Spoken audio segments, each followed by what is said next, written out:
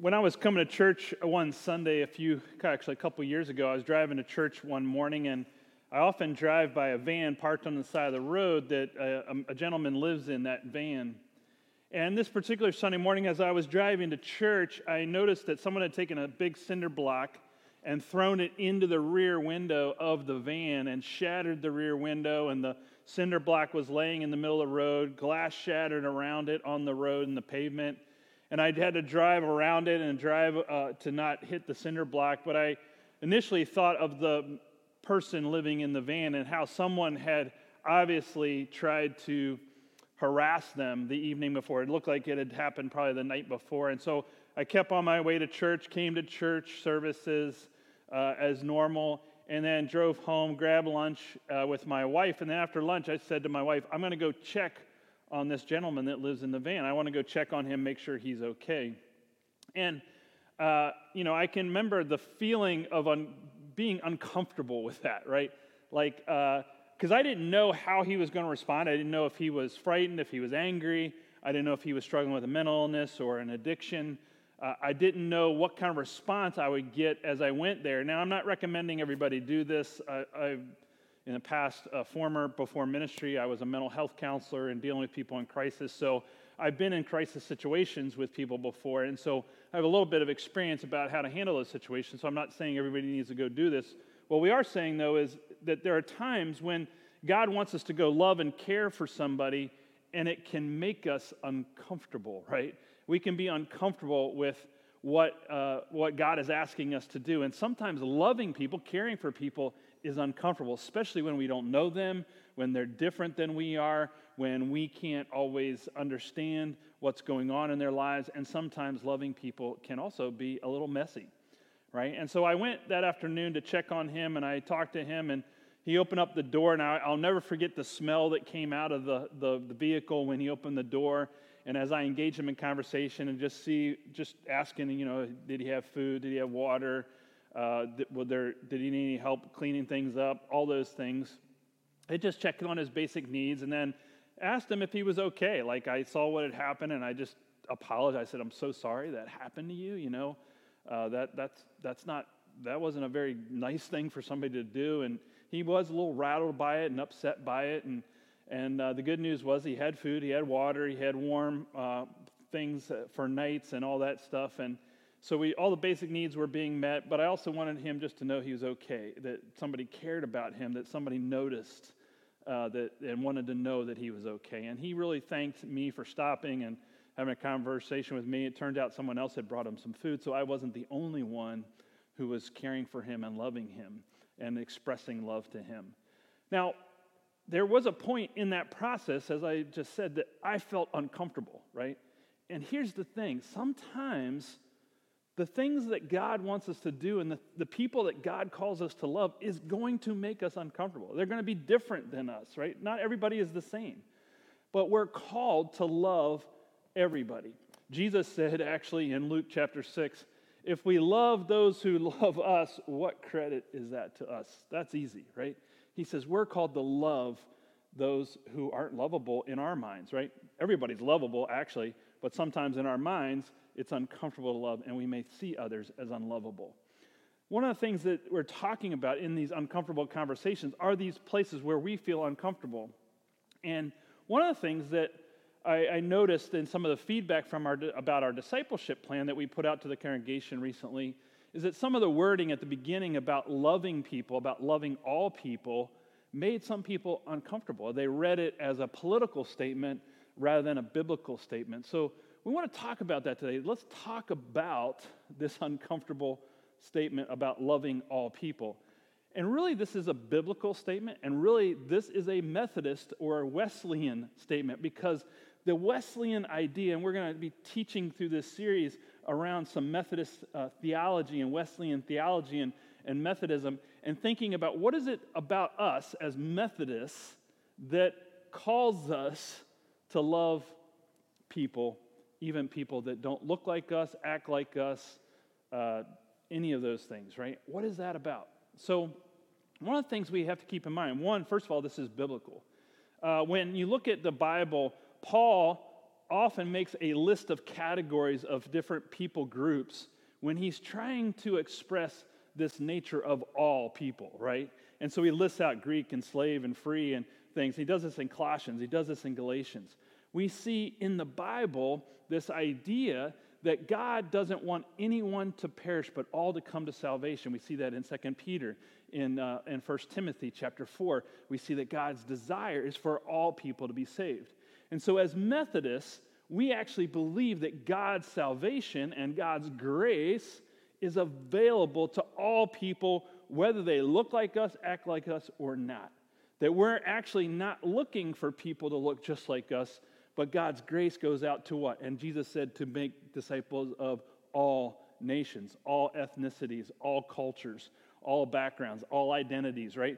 So all these different things that we think about that are sometimes get politicized is really about a biblical call to express God's love and grace to all, right? This is very Wesleyan in nature to do that. So like, for example, if you ever come to church here and you take communion with us, when we do communion, we make it available to everyone.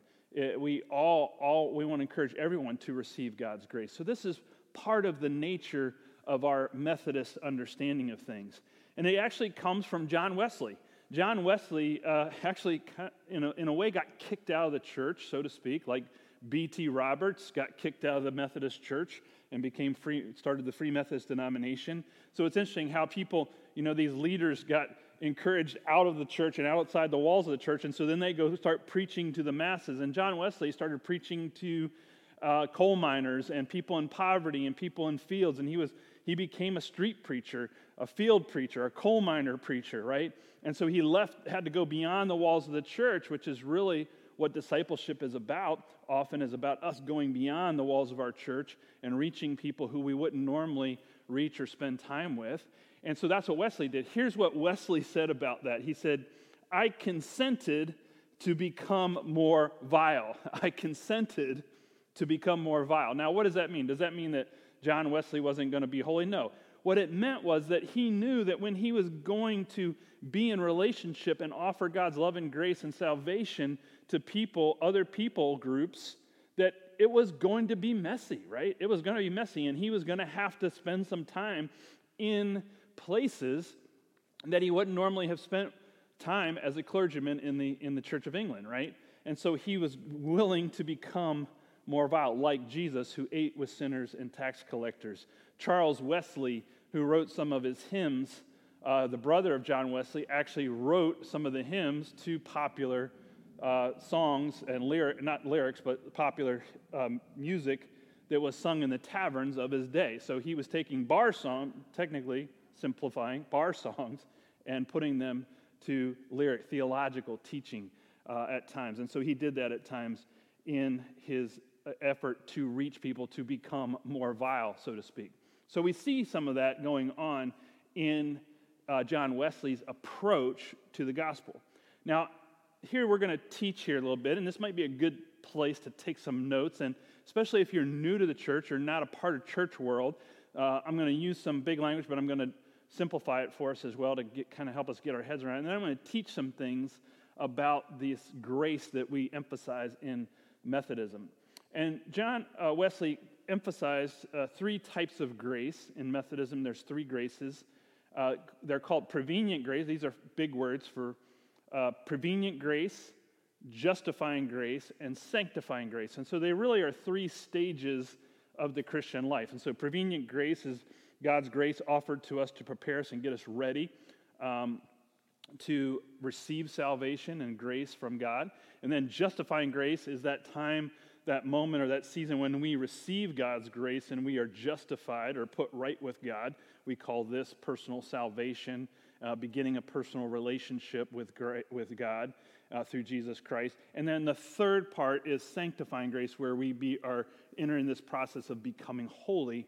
And we're actually going to talk more about that in another message. So we're going to talk today about the first two graces a little bit more. But to simplify that, to make it easier for us to get our heads around this, think of it this way. Here's a way to think of it. There are these God's graces. God's grace prepares us for salvation, and then we God's grace changes us, and then God's grace grows us, right? So prepares us, changes us, grows us. So how does it prepare us, and how are we to be a part of this preparation process as the people of God? I've seen that Christians, in our interactions with other people that are different than us, we can either be preparing people to receive God's grace or preventing people from receiving God's grace in how we relate to them. So if we come across as judgmental and judgy, kind of come across that way, we actually may be preventing them from experiencing God's grace and salvation for themselves. And so a lot of times we see this actually in street evangelism. We'll see street preachers, not like John Wesley, but today's street preachers where they're arguing and they're yelling and they're screaming and they're judging, right? And very few people are convicted by that. Very few people are experiencing God's love for them. Now, there may be a place for that, and we're not ruling out the power of the Holy Spirit to work in that. But I've seen street evangelists who try and debate and argue, and all it does is create more debate and argument. And then I've seen other people who go and love people, care for people, and as a result, they share salvation, share the gift of faith with those people, and people are accepting Christ because they feel cared and loved for. So this love and grace that cares for them actually begins to prepare them for the openness, for kind of cultivating the soil of their hearts to make them open to receive God's grace and love for themselves. So think about that. How we love and relate to people can either prepare them or prevent them from receiving God's love and grace for themselves. Think about that. So how we interact with others. Now, what we're going to one of the other questions that people often ask is, well, does God just leave people away? Does God just love people and offer grace to people and just leave them that way? Is there an expectation to change? Do we have to expect people to change? And really, it's not so much an expectation to change as it is inevitable. Change is inevitable. Because once we experience God's grace and love for ourselves, when we have that experience, it can't help but change us, right? There's a change that's just naturally going to occur within us, and it's not an expectation as much as it's an inevitability, right, for us to change. So here are some of the things. We're actually going to use Romans 8, some verses out of Romans 8. I'd encourage you to read the whole chapter later today, but we're going to pull some verses out, but it makes sense that you read the whole chapter. But we're going to take a look at the first chapter of Romans 8, and we're going to look at some verses that show us what changes in us when we receive God's grace, when we come to know salvation, when we begin a personal relationship with Jesus Christ, and through Jesus Christ, that this is what changes in us. And Romans 8 is a great place to find out about that.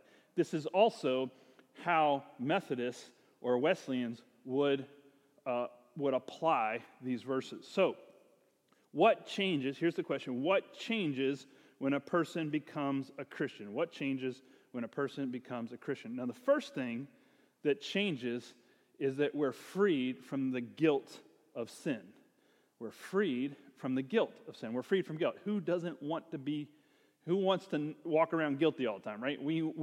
This is the good news that we're freed. Here's what it says in Romans, the very beginning, first verse of Romans 8. It says, "Therefore, there is now no condemnation for those who are in Christ Jesus, because through Christ Jesus, the law of the Spirit who gives life has set you free from the law of sin and death." So at the moment of salvation or justification, we're put right with God, we're no longer condemned. In Christ, we enter into Christ, and God sees Christ in us, and we are not condemned anymore. We're freed from the guilt of our sin.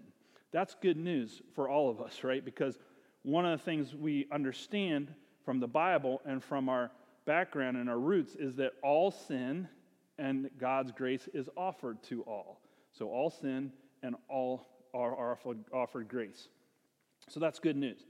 The second thing that changes, number 2, is that we now have a new desire to please God over our sinful desires. So we now all of a sudden have within us this desire that we didn't have before.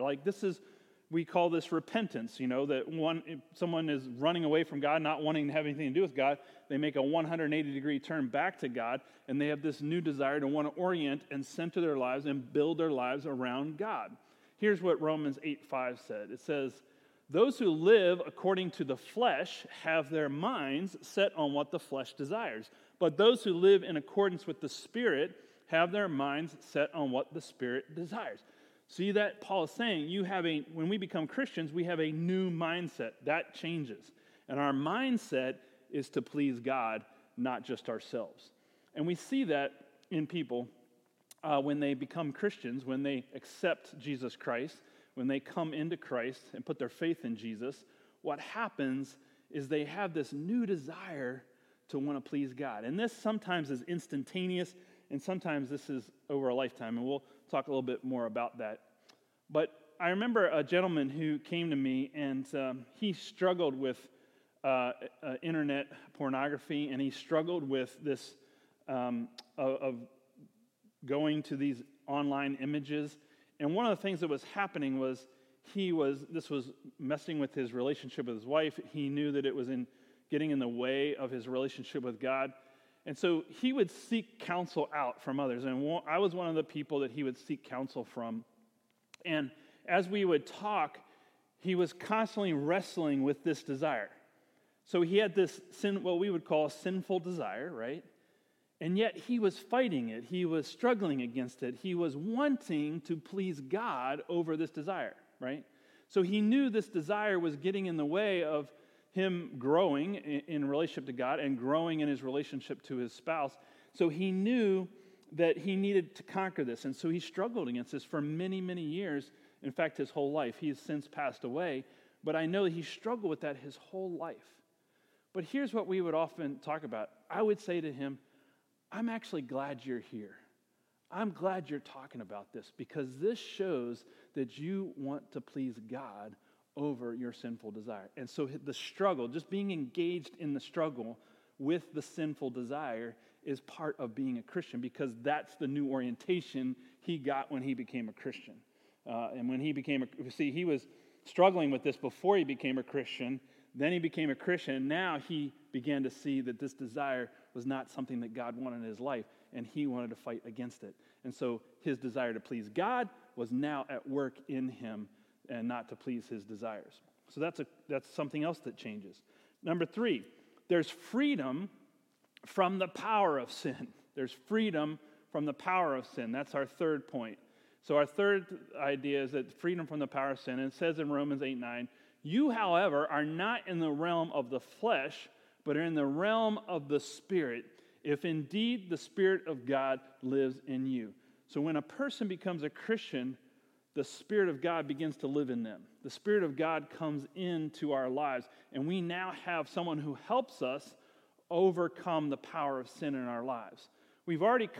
Jesus has already conquered the power of sin in terms of our relationship with God, and we need the Holy Spirit to come alongside of us and help us with the power of sin, our sin nature, through the rest of our lives, the moment of salvation. And so we have this counselor, this advocate, this person of the Godhead who comes alongside of us and empowers us to no longer have this sin be at work in us. And so this idea, though, is connected to this Wesleyan idea, this Methodist idea that we actually have to cooperate with the Holy Spirit. We have to kind of help work with the Holy Spirit in our lives, because if we don't, then we're just going to continue to live in sin. And this is why we see that even Christians continue to do things that are sinful. Even Christians aren't perfect. Christians don't get it all right. At the same time, I've seen people come to salvation and immediately their drug addiction is gone.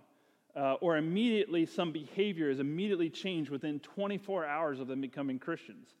And it's like the power of the Holy Spirit comes in and eradicates that particular sin from their lives. But it doesn't mean there aren't other sinful desires at work in them that really takes that lifelong, like we just shared with that other person, that lifelong journey to struggle against and conquer and to please God instead of our sinful desire. But the good news is that God gives us the Holy Spirit at the point of salvation to help us in that process, which we call sanctifying grace. We talked about earlier. We'll talk more about that here as well. So that's what we're talking about. So this freedom from the power of sin. And then the fourth thing that we would mention here is we get a new identity. Like you get a new passport. You get a new license. You get a new identity, right? And the identity here is in Romans chapter 8, verse 16. It says, the Spirit himself testifies with our spirit that we are God's children. We are God's children. That's our new identity. And for the Christian, this new identity actually becomes the identity that we're to live into the future in the rest of our lives. So the moment of salvation, we become a Christian, or the season of salvation, and then from that point on, we live into this new identity as a child of God. That's good news as well, that we have this new person to become, to grow into, that sanctifying grace that grows us, right, into this new identity. And this identity becomes the primary identity over every other identity we may hold to in our lives. This is really neat because here's the thing that happens when we take on this new identity. That no matter where I go, when I meet other Christians, no matter whether or not if I travel around the world or travel into other cultures or other ethnic groups, if they're a Christian and I'm a Christian, we have the same identity. We are both children of God. And when this identity is at work in us as our primary identity, what we experience is community and unity. Because we have this shared identity that is primary for both of us over all the other identities we have, whether it's a national identity or ethnic identity or cultural identity. Those things shape us and are part of who we are. But this new identity actually helps create community and unity within us. I've seen this happen as I've traveled around the world and engaged people in different cultures, that when they're a Christian, I'm a Christian, even though we can't speak the same language, we have this shared identity that binds us together and unifies us together in ways that are unspoken. And if you've ever experienced that, you'll know that as well as a Christian. So that's something that happens. So the two things that really happen in us is this idea that we're freed and we're renewed, right? We have a freedom and we have a renewal that happens in us as Christians. So we're freed from the guilt of sin and the power of sin, and we now have a new desire to please God and a new identity to live into as a child of God. And so we're freed and renewed. And this sets us up perfectly for this life of sanctification or this life of spiritual growth where we experience God's grace that helps us to become holy. And we live a life of holiness. And so this really is great that God would do this, right? That God would set us up this way for this life of change and renewal within our own spirits. Because we have this new desire to please God. We have a spirit that helps empower us, right, in this relationship with God and in our sin nature. And then we have this new identity in Christ that creates unity and community for us. Now, you take in all of Romans 8, if you read the whole chapter, there's one other verse that we have to key in on this morning. That's verses 12 and 13. It says this. It says, therefore, brothers and sisters, we have an obligation, but it's not to the flesh to live according to it. For if you live according to the flesh, you will die. But if by the Spirit you put to death the misdeeds of the body, you will live. This still, so we have on the one end of Romans chapter 8, verse 1, we have, there's no condemnation, right? Awesome. And now there's also an obligation, right? There's no condemnation, but there's also an obligation to live as a child of God and to live into this freedom and this renewal that God has provided for us, and to start that journey. And we start that journey the moment we accept Christ in our lives. So I thought we'd understand that, I hope we understand, see, that if we're really experiencing the love of God at the depth of our souls, it's not that change is expected, it's that change is just naturally going to happen to us. Because when someone loves you deeply and cares for you deeply and offers you grace and love and forgiveness, the natural response is to love them back, right? The natural response, it's not an expected response, it's just a natural response to that, right? To being loved. And that's what God does for us in Jesus Christ. So I want to get back to our feelings of being uncomfortable loving other people. And I want us to just take a moment, and those of us particularly, if you're not a Christian, we're glad you're here. Thanks for being here. And I hope this has helped you understand what salvation happens in salvation, and that we pray that that would be a desire of yours. And if you want to know Christ, if you want to accept Christ for yourself, we'd be glad to pray with you and help usher in and invite you into the life of Christ yourself. I also want to talk to the Christians here today. Those of you who experience what we just talked about. We want to say, I want you to just take a moment, and we're going to end this just by taking a moment to think back. Because when we've been a Christian a long time, it gets real easy to forget the initial feelings that God had for us. That initial feeling that I'm loved by God, I've accepted God's grace, and we're no longer condemned. Remember that feeling when you became a Christian? Maybe it was a day, maybe it was a moment, maybe it was a season of your life. But I want us to think back as Christians to that moment. What it felt like to be loved by God. What it felt like to no longer be condemned, to no longer be judged, but be offered forgiveness from sin. You remember that moment? You remember that day? You remember that season? Just think about that, how deeply you are loved by God. And what changed in your life that moment, that season? What changed about you? Did you get a new desire to follow God, to orient your life to God? Did you experience the power of the Holy Spirit at work in you? What happened inside of you? Remember that, because we can forget over the years what it was like. And here's the last question. Do you want that for other people? Do you want other people to experience the love and grace of Jesus Christ? Do you want them to experience the freedom and the renewal and the newness of life that you experienced in your life?